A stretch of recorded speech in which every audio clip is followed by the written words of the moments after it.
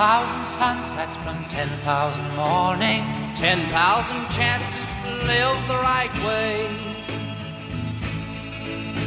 But I would trade all of my 10,000 sunsets. I could be like Jesus for one single day. I'd walk on the water and heal the sick children, feed all the hungry, give sight to the blind.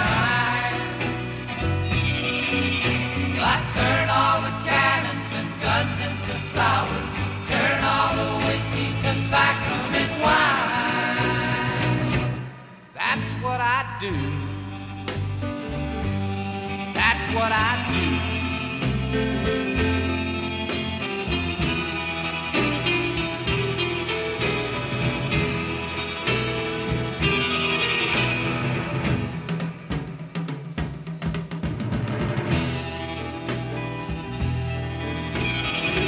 10,000 rainbows from 10,000 midnight, 10 million stars shining above. But I would trade all of my 10,000 rainbows. I could be like Jesus and give all my love. I'd remind the people that hate is an evil thing, laugh at the children and tell them a tale about the Creator that lives in the heart of man, and how we believe in Him, your dreams will not fade. There really is a God. You can bet your life on it. Welcome back to the Two Spies Report. I'm Mike Bennett. In our last episodes, reciting passages from my last book, Two Masters and Two Gospels, Volume 1, The Teaching of Jesus versus the Leaven of the Pharisees in Talk Radio and Cable News, which I recommend any of you obtain in print form at Amazon or at any major bookseller site if you find this topic of interest, to help you ponder its information and digest it better. We continued our review of the rise of the 20th century conservative Christian media by introducing the electrifying emergence of America's first prosperity gospel preacher, Reverend James F. Fifield, Jr., who gave away the secret for the potential co-opting of conservative Christians by the then wounded big business and finance communities, by tailoring a unique gospel-like message targeting the only leaders people in post-Depression America still trusted, their clergy. Today we will continue the narrative from my book on the ramifications of this momentous event in American cultural approbation, after Reverend Fifield's radio broadcast speech at the 1940 National Association of Manufacturers Convention and the early beginnings of the religious right and parachurch organizations. From here, I will proceed to quote from my book, initially from a 2015 article in Politico by author Kevin Cruz that I cite. It was a watershed moment, the beginning of a movement that would advance over the 1940s and early 1950s, a new blend of conservative religion, economics, and politics that one observer aptly anointed Christian libertarianism. Fifield and like-minded ministers saw Christianity and capitalism as inextricably intertwined, and argued that spreading the gospel of one required spreading the gospel of the other. The two systems had been linked before, of course, but always in terms of their shared social characteristics. Fifield's innovation was his insistence that Christianity and capitalism were political soulmates, first and foremost. He and his colleagues devoted themselves to fighting the government forces they believed were threatening capitalism and, by extension, Christianity. And their activities helped build a foundation for a new vision of America in which businessmen would no longer suffer under the rule of Roosevelt, but instead thrive, in a phrase they popularized, in a nation under God. For much of the 1930s, organizations such as the National Association of Manufacturers, or NAM, had been searching in vain for ways to rehabilitate a public image that had been destroyed in the Great Depression and defamed by the New Deal. In 1934, a new generation of conservative industrialists took over the NAM with a promise to, quote, serve the purposes of business salvation. The organization rededicated itself to spreading the gospel of free enterprise, vastly expanding its expenditures in the field. As late as 1934, NAM spent a paltry $36,000 on public relations. 3 years later, it devoted $793,043 to the cause, more than half its total income. That's in 1937. NAM now promoted capitalism through a wide array of films, radio programs, advertisements, direct mail, a speakers bureau, and a press service that provided ready-made editorials and news stories for 7,500 local newspapers. Ultimately, though, industry self-promotion was seen as precisely that. Even President Franklin Roosevelt took his shots. It has been said that there are two great commandments. One is to love God and the other to love your neighbor, he noted soon after the Liberty League's and associated organizations' creation. He added, the two particular tenets of this new organization say you shall love God and then forget your neighbor. Off the record, he joked that the name of the God they worshipped seemed to be property. When Roosevelt launched the New Deal, politically liberal clergymen echoed his arguments, championing his proposal for a vast welfare state as simply the Christian thing to do. The head of the Federal Council of Churches, for instance, claimed the New Deal embodied a basic Christian principle such as the significance of daily bread, shelter, and security. When businessmen realized their economic arguments were no match for Roosevelt's religious ones, they decided to beat him at his own game. And that's where Reverend Fifield came in. Nicknamed the Apostle to Millionaires by a friendly writer, Fifield took over the elite First Congregational Church in Los Angeles in 1935. The minister was well matched to the millionaires in his pews. Politically conservative, but doctrinally liberal, he crafted an interpretation of the Bible that catered to his congregation. Notably, Fifield dismissed the many passages in the New Testament about wealth and poverty, and instead assured the elite that their worldly success was a sign of God's blessings.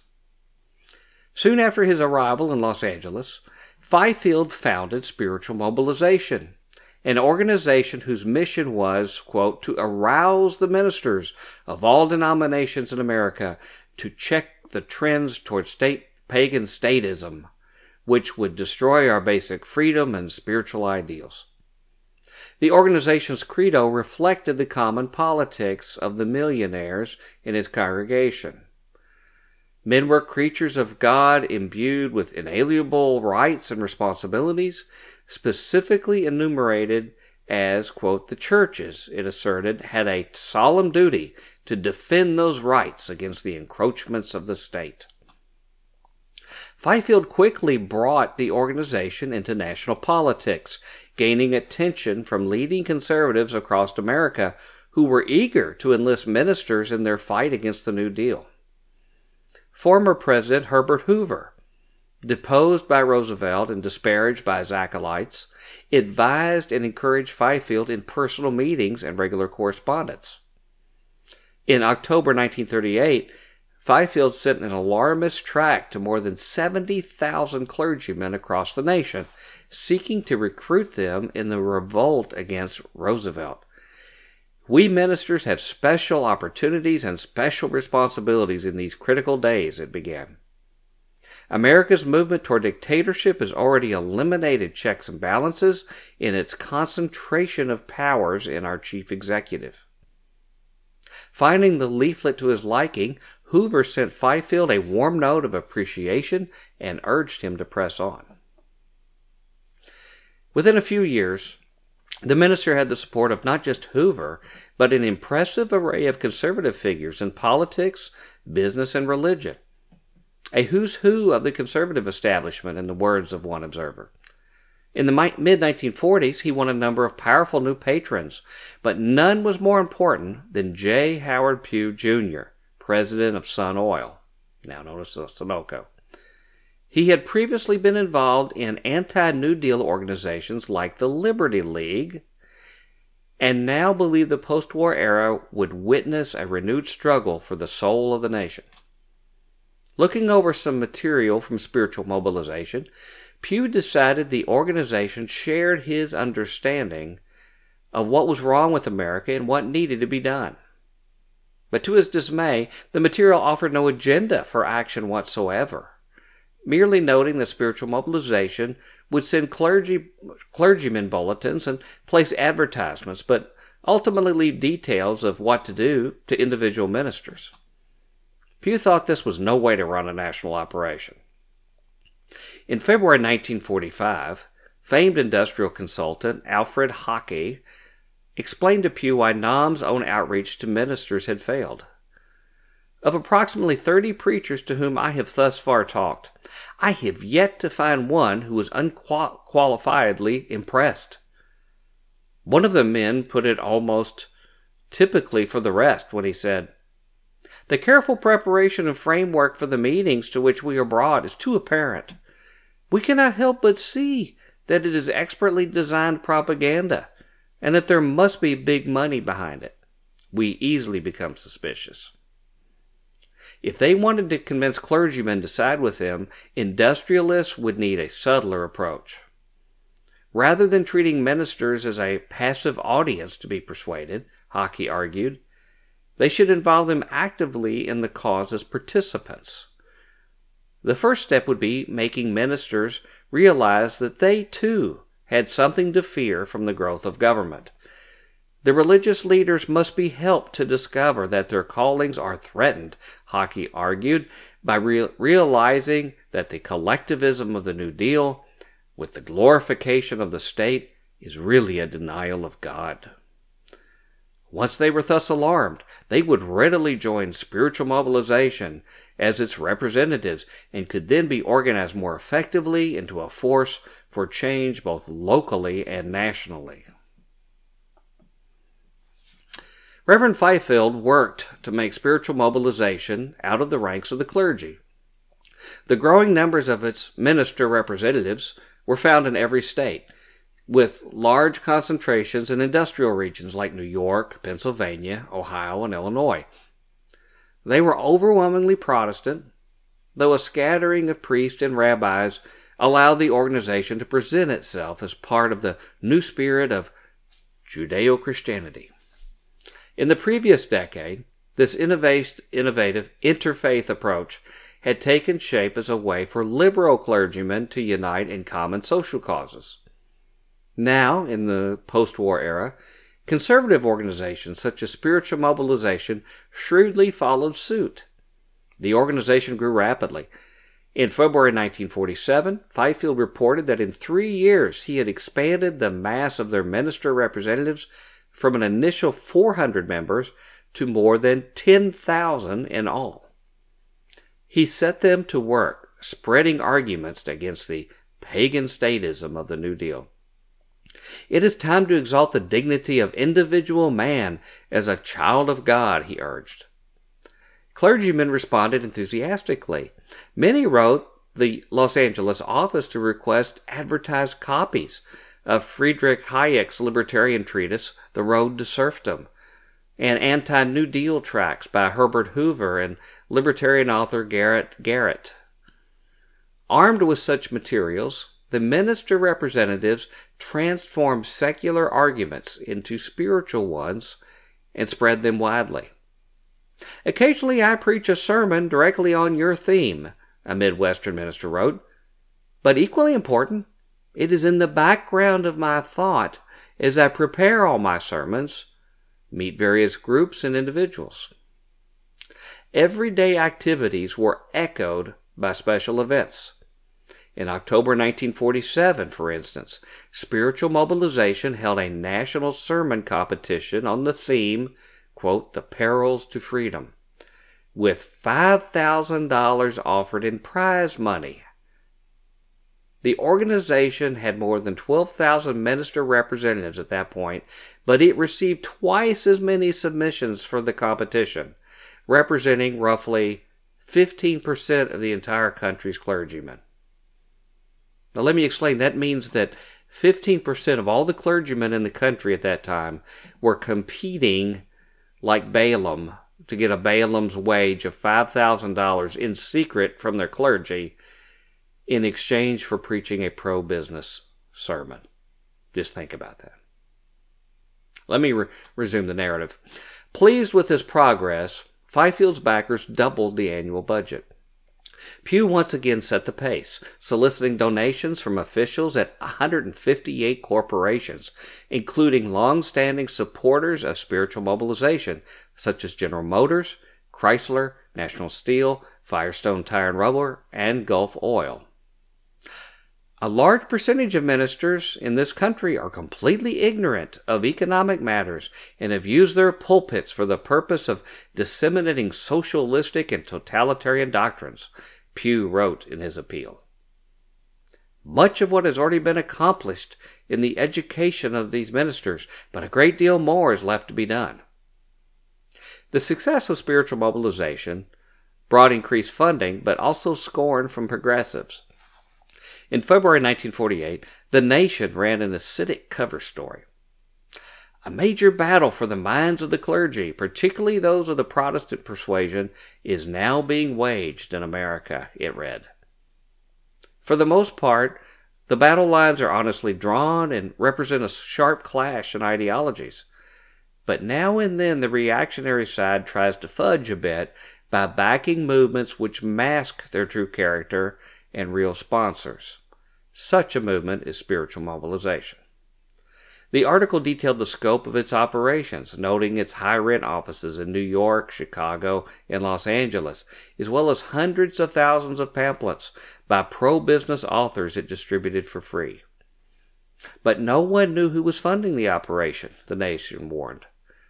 In this withering account, Fifield came off as a charlatan who prostrated himself before the apostles of rugged individualism to secure his own fame and fortune, and in return prostituted himself for their needs. In response, spiritual mobilization redoubled its efforts, taking an even more aggressive approach to public relations. In 1949, it launched The Freedom Story, a 15-minute radio program consisting of a dramatic presentation and brief commentary from Fifield.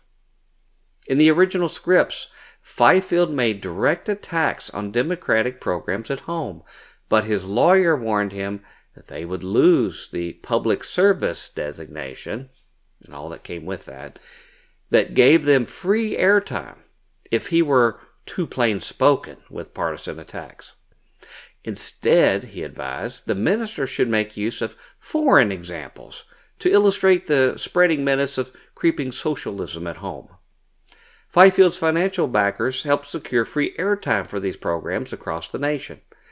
In 1950, The Freedom Story was broadcast on over 500 stations. By late 1951, it aired on more than 800.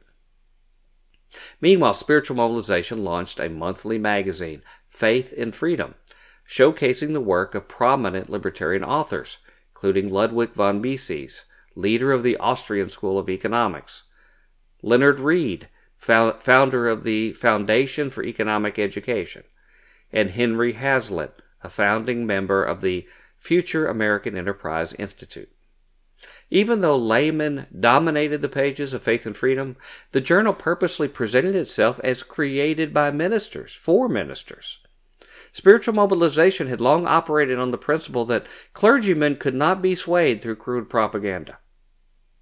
The articulation should be worked out beforehand, of course, and we should be ready to help the thinking of ministers on it, Hockey noted in one of his early musings. But it should be so done as to enable them to discover it for themselves. Faith and freedom thus presented itself as a forum in which ministers could disagree freely. But for all its claims about encouraging debate, the journal did little to hide its contempt for liberal ministers. The magazine repeatedly denounced the social gospel and, just as important, the clergymen who invoked it to advocate for the establishment and expansion of welfare state programs. In a typical article, Irving Howard, a Congregationalist minister, darkly noted the, quote, pagan origin of the social gospel in 19th century Unitarianism and Transcendentalism, claiming that it was part of a larger, quote, impetus to a shift in faith from God to man, from eternity to time, from the individual to the group, from individual conversion to social coercion, and from the church to the state. We're going to conclude for now our recitation of the narrative from my book, Two Masters and Two Gospels, Volume 1, The Teaching of Jesus versus the Leaven of the Pharisees and Talk Radio and Cable News, which is available in paperback, hardcover, and ebook form at Amazon, Barnes & Noble, and elsewhere, and is much more comprehensive than what we will cover on this program series, and a better medium to review and ingest its information, to contemplate its contents. And our current discussion of history professor Kevin Cruz's article now in Politico about how the Christian media big business axis formed long ago. In our next intelligence briefing segment, we are going to take a break from this narrative and do a little mopping up from last week's live surveillance show, and finish up our aborted discussion about America's history with book burning, and a related story from last week about the dark side of the widespread commercialization of psychedelic experiences. As we now contemplate entering into our own sacred space for our music for meditation, I would like to reflect on the last comments of this episode's narratives, in that the Christian media and big business axis declared outright war on the social gospel, and the clergymen and laymen, social workers, and other fellow travelers who supported its aims. It arose in the early decades of this century in response to the squalid ghettos and tenements formed in our teeming and unsanitary major cities, as the new industrial age was driving people from the fresh air of the farms into cramped living quarters, with large families and poor health, with no education, being forced to work as children, and with all people working 6 to 7 days a week for a pittance, with little time even for sleep, and no way out except perpetual rot and decay. Christians, many of them deemed liberal, but not all, were pricked by their consciences and the Holy Spirit to come to the aid of their pitiful neighbors, providing food, simple medical assistance, inoculations from preventable diseases, free education, and advocacy, with others building a union movement for workers' safety and other rights. This advocacy for what the Bible deems as the Anawim, or the lost and forgotten ones, was considered a direct threat to the robber barons of big business and Wall Street, to their exploitation of these masses for profit, and a vulnerability to their windfall profits with it. They were able to use big dollars to buy these prominent ministers like Fifield with blood money to build a den of thieves, directing institutions like Christianity Today shortly thereafter, and most all of the promised Christian media arms today, at least in ideology, but usually with direct funding. To reflect this ambivalence toward their fellow man in our meditation now, the following song is a work that I have wanted to share with listeners for some time, since it clearly illustrates the cold shoulder and tone-deaf indifference I clearly associate now with the social Darwinism of modern conservatism, and sadly its Christian form. The late 60s was a great time of social activism music, even in country music, as witnessed in the works by Johnny Cash. This following 1969 song is a top 10 country hit by a forgotten minor star of that era, Henson Cargill. His songs are irresistible with meaning, and you will hear many of them here. He was most famous for his dark hit entitled Skip a Rope. Here, though, is my favorite, and what I believe is the campaign theme of modern conservatism, as expressed in the National Association of Manufacturers, Spiritual Mobilization, Faith and Freedom, and our Christian broadcasters today, entitled, None of My Business, here on the Two Spies Report.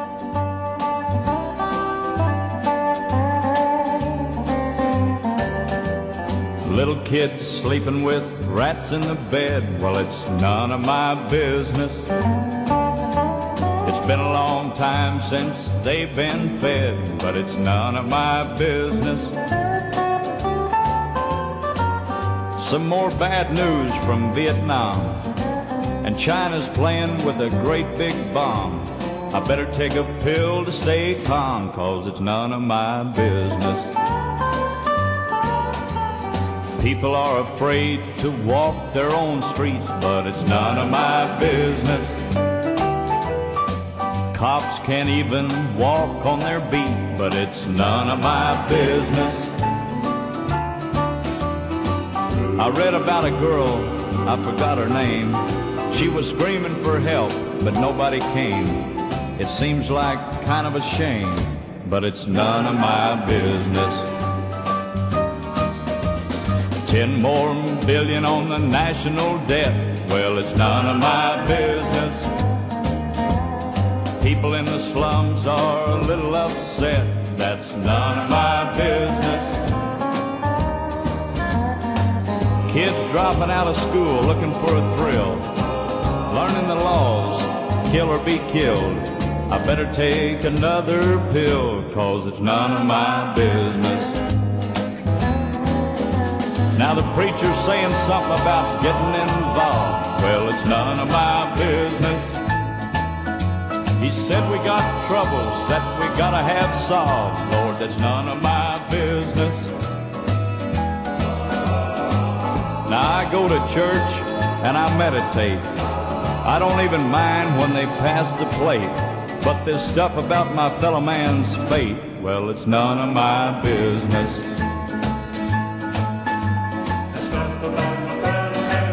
Lord, it's none of my business. Welcome back to the Two Spies Report. I'm Mike Bennett. As promised in the last segment, in this intelligence briefing, we are going to mop up some unfinished business from last week and finish up our discussion of the history in America of book burning, and another article about the perils of the emerging big business of psychedelic pharma.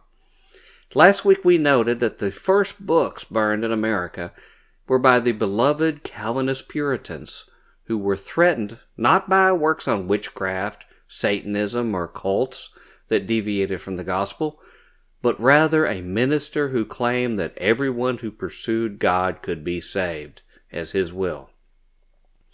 We noted that the threats of America in its early days dictated the content of the books to be burned, culminating by the mid-1800s by the burning of books that didn't put slavery in a positive light, or books on Confederates in the North. Now we resume. In 1873, the war against books went federal with the passage of the Comstock Act, a congressional law that made it illegal to possess obscene or immoral texts or articles or send them through the mail. Championed by moral crusader Anthony Comstock, the laws were designed to ban both content about sexuality and birth control, which at the time was widely available via mail order. The law criminalized the activities of birth control advocates and forced popular pamphlets like Margaret Sanger's Family Limitation underground, restricting the dissemination of knowledge about contraception at a time when open discussion about sexuality was taboo and infant and maternal mortality were rampant. This remained in effect until 1936. Meanwhile, obscenity was also a prime target in Boston, the capital of the state that had sanctioned the first book burning in the U.S. Boston's book censors challenged everything they considered indecent, from Walt Whitman's Leaves of Grass, which the Society's president called a darling morsel of literary filth, to Ernest Hemingway's A Farewell to Arms. The New England Watch and Ward Society, a private organization that included many of Boston's most elite residents, petitioned against printed materials they found objectionable, sued booksellers, pressured law enforcement and courts to bring obscenity charges against authors, and spurred the Boston Public Library to lock copies of the most controversial books, including books by Balzac and Emile Zola, in a restricted room known as the Inferno. By the 1920s, Boston was so notorious for banning books that authors intentionally printed their books there in hopes that the inevitable ban would give them a publicity boost elsewhere in the country. Even as social mores relaxed in the 20th century, school libraries remained sites of contentious battles about what kind of information should be available to children in an age of social progress and the modernization of American society. Parents and administrators grappled over both fiction and nonfiction during school board and library commission meetings. The reasons for the prolonged bans varied. Some books challenged long-standing narratives about American history or social norms. Others were deemed problematic for its language or for sexual or political content.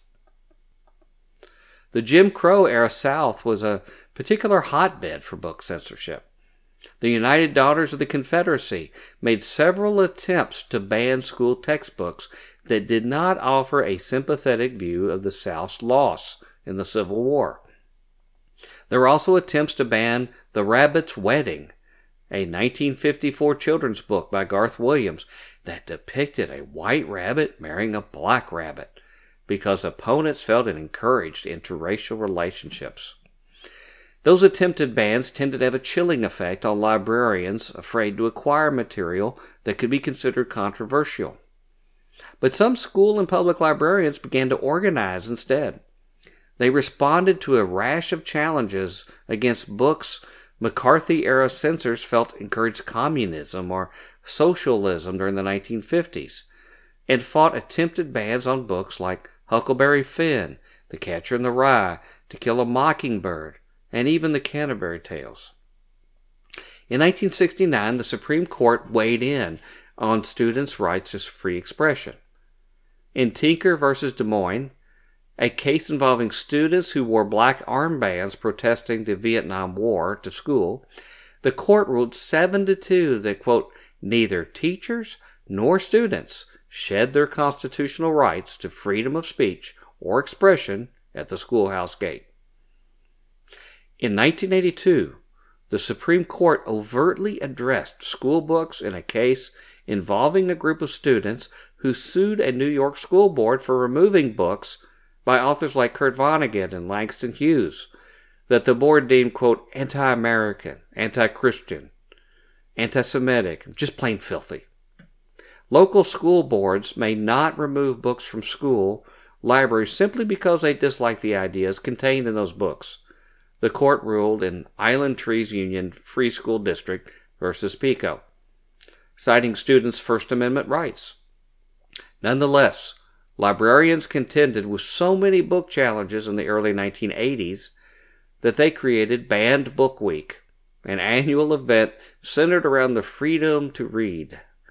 During Banned Book Week, the literary and library community raises awareness about commonly challenged books and First Amendment freedoms. Still, book challenges are more common than ever. Between July 1st, 2021 and March 31st, 2022 alone, just recently, there were 1,586 book bans in 86 school districts across 26 states. That's in a 9-month period, affecting more than 2 million students, according to PEN America, a nonprofit that advocates for free speech. Stories featuring LGBTQ issues or protagonists were a major target of bans, the group wrote, while other targets included books with storylines about race and racism, sexual content, or sexual assault and death and grief. Texas led the charge against books. Its 713 bans were nearly double that of the other states. According to the American Library Association, the most challenged book of 2022 was Maya Kobabe's Gender Queer, a memoir about what it means to be non-binary. Other books on the most challenged list include Toni Morrison's The Bluest Eye and Stephen Chbosky's The Perk of Being a Wallflower. First Amendment advocate Pat Scales, a veteran South Carolina middle and high school librarian and former chair of the American Library Association's Intellectual Freedom Committee, notes that outright censorship is only one face of book bans.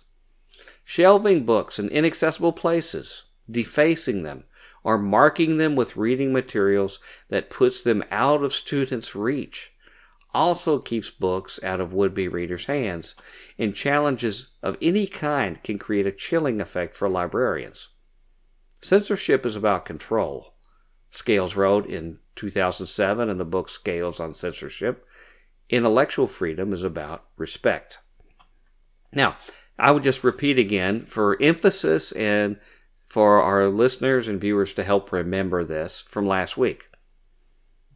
I find that isn't it interesting that these bans were not over published calls for hate or violence to people groups or attacks against religion, as some might think justified, but rather just simple appeals inside for people wanting to express their own freedom, which is deemed a threat, warranting such violent acts? Now, regarding the other case file I had promised, in our last live surveillance shows, we were discussing a recent report on the expanded clinical experiments with DMT and other psychedelic drugs now beginning, and attempts to commercialize them on a widespread basis. Let's continue reflecting on this topic and reviewing an online January 25th, 2023 essay by psychology student Ed Prideaux on the site Unheard entitled, Is the Psychedelic Industrial Complex Evil? There, he writes, more real than reality itself. This is the sales pitch made by fans of dimethyltryptamine, otherwise known as DMT, the compound found in ayahuasca.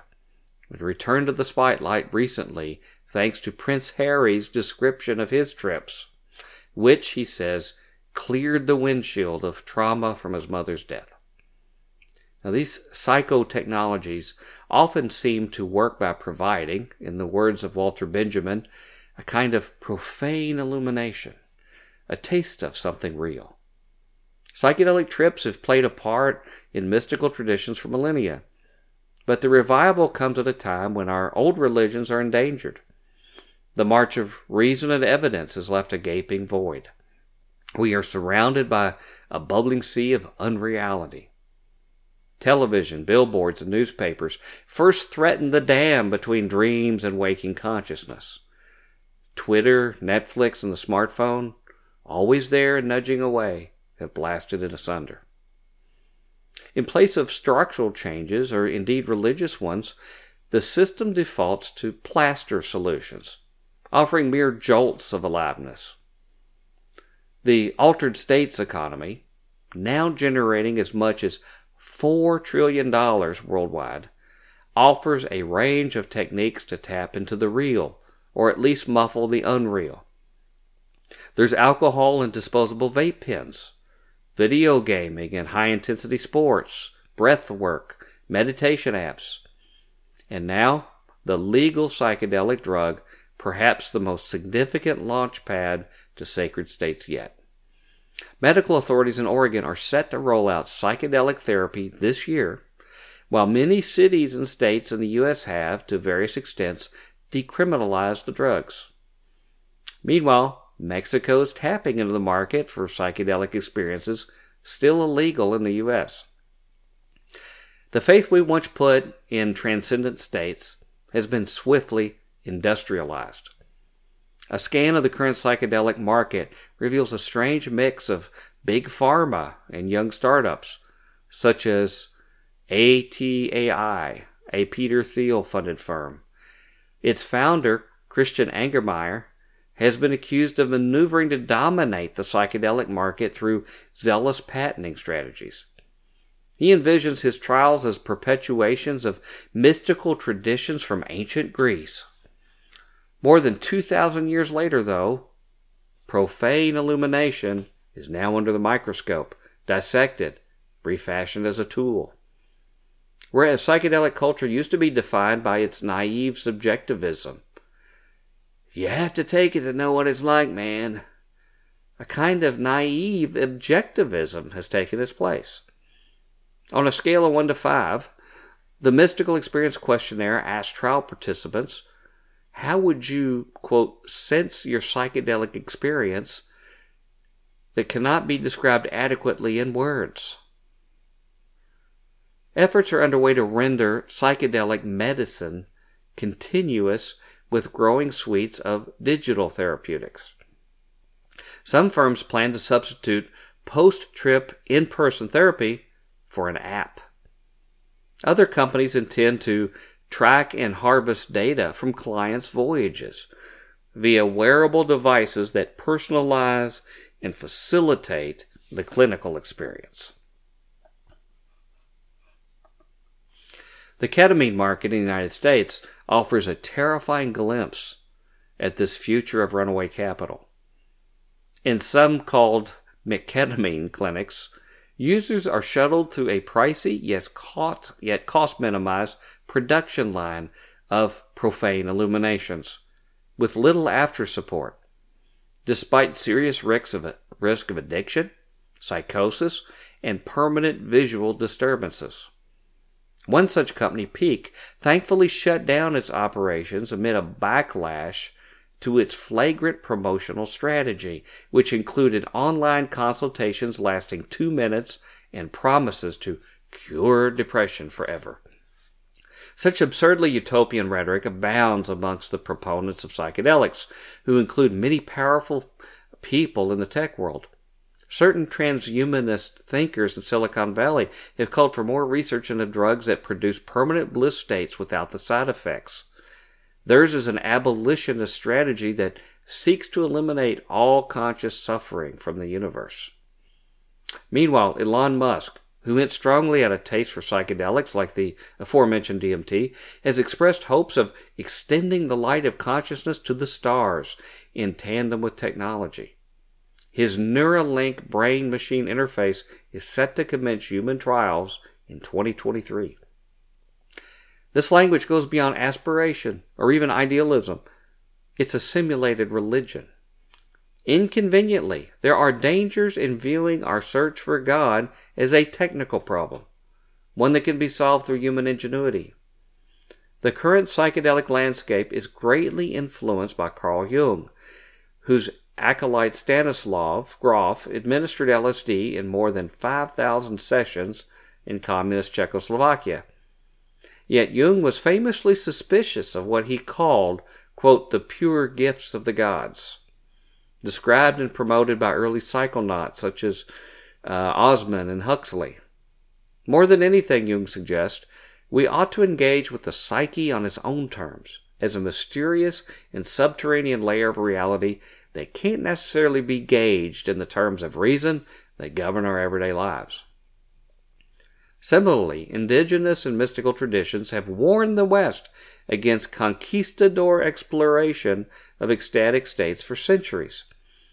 The Eastern Orthodox tradition, for instance, has a rich literature of prelist, a spiritual malaise in which the speaker of private mystical experiences becomes possessed, obsessed, deluded, or corrupted by egotism.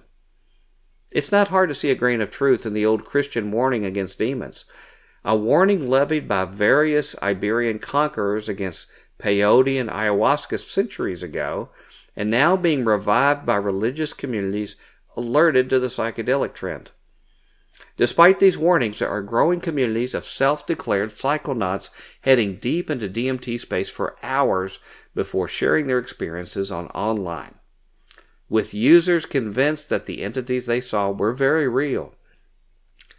Yet, now catch this, in an era when the idea of evil has lost much of its cultural currency, it is curious that many report encountering entities that are exceptionally malicious, are indeed demonic. So wedded are we to the idea of reason that we might laugh and pat the heads of these omens or reduce them solely to psychic projections. But here we fall for a transhuman fallacy, that humans are in control of what's real. No wonder. It's easy to fall for that fallacy when you're in a transcendent state.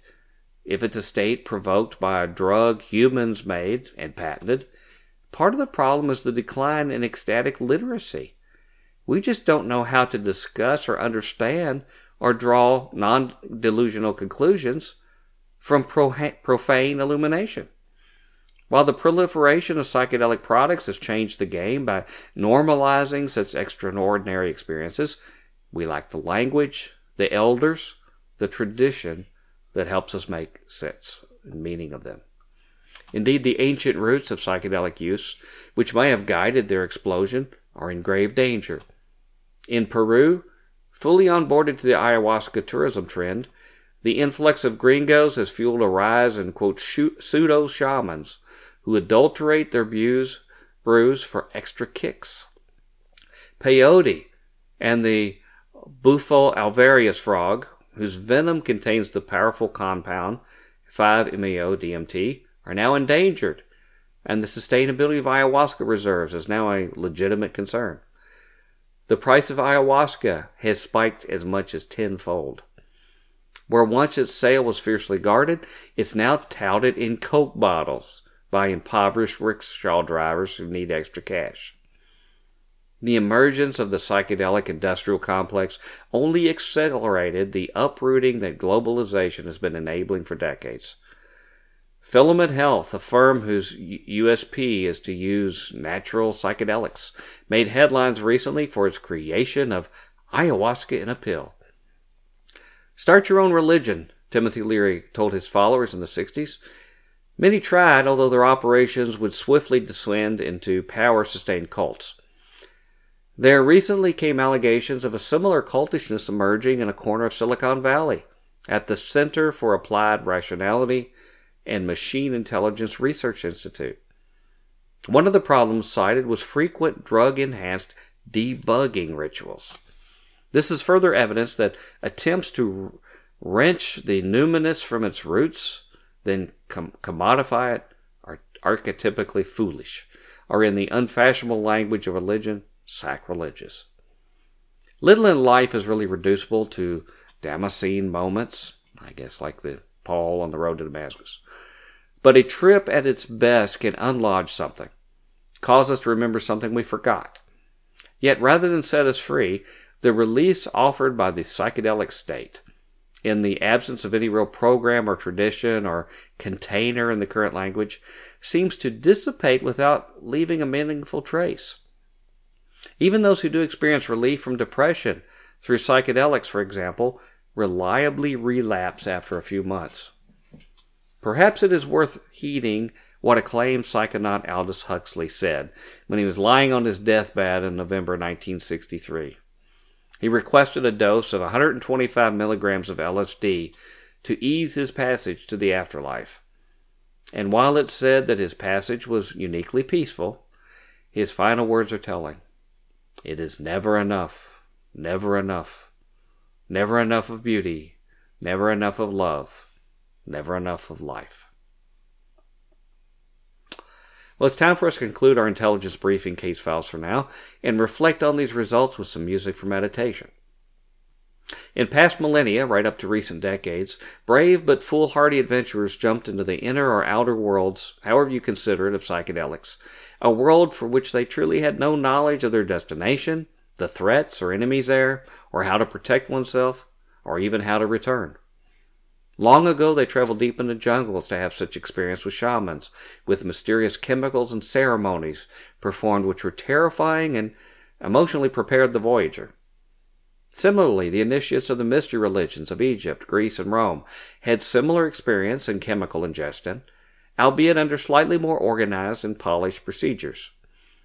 The emergence of opium dens, peyote, and man's man-made contribution of LSD and its descendants have also provided similar thrills, sometimes seeking deeper meaning, though rarely ever noting such afterwards, or just for kicks, but sometimes an unpredictable bad trip that led to a permanent catatonic state, a psychic break, or a flying trip off a local ledge, with repercussions that were often irreparable.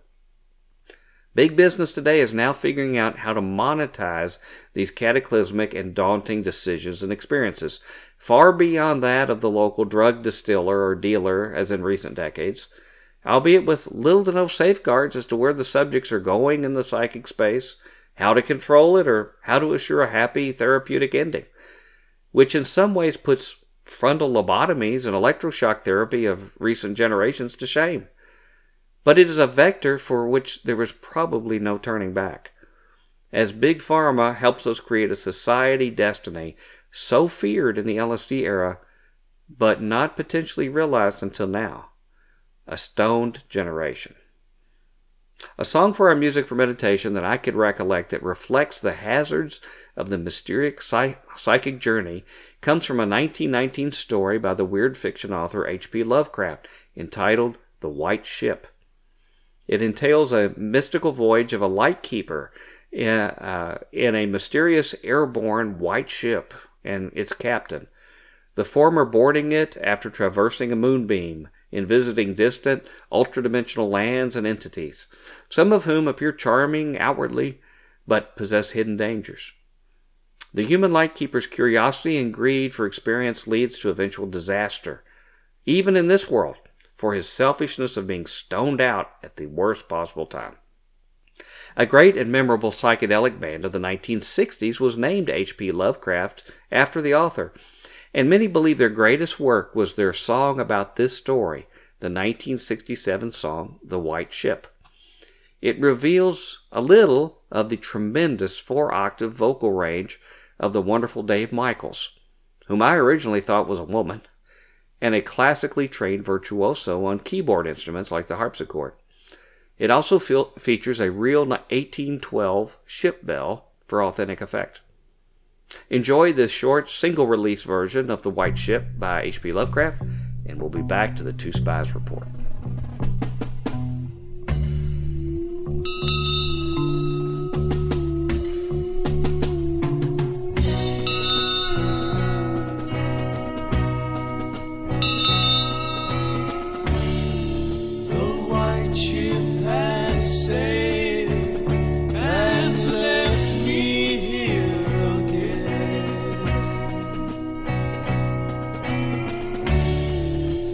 Out in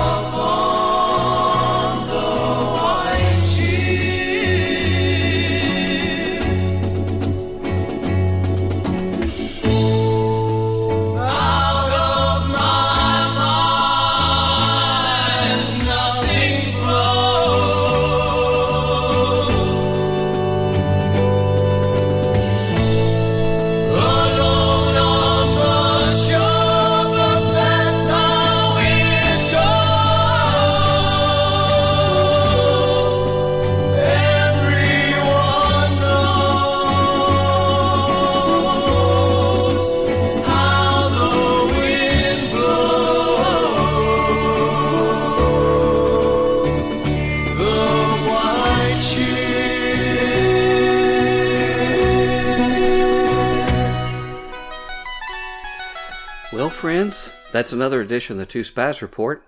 We ran a little long in these last two segments, and so we're going to have to stop there. In our next edition, we will continue with a review of my book, Two Masters and Two Gospels, Volume 1, The Teaching of Jesus versus the Leaven of the Pharisees, and talk radio and cable news, which I encourage you to obtain in print or ebook form, either at Amazon or Barnes & Noble or some other sites, to review this and go through the more expansive material on its subject there, and to maybe better consider, review, and digest the material and the assertions and even the recommendations it makes. In our next segment, we will review what I'd hoped to cover today, which is how James Fifield and Spiritual Mobilization and the Christian group got into the In God We Trust and One Nation Under God bandwagon and sort of made it their own. And we're going to cover that phase of things as well. Please send any comments about the show or questions to twospiesreport@gmail.com. TWO Spies Report at gmail.com. It's for questions or comments to discuss on the air. Please make a note if it's not to be shared on broadcast. It's a one-man operation here, so don't really have time for personal responses, but we'll try to answer any questions that arise. Join us back here at 5 p.m. Central each Thursday at Radio Free Nashville, WRFN at 107.1 and 103.7 on the dial, or streaming live online at www.radiofreenashville.org. See you next Thursday at 5. Until then, keep exploring like the two spies, assessing and staying positive, and being willing to stand against the crowd. Good evening.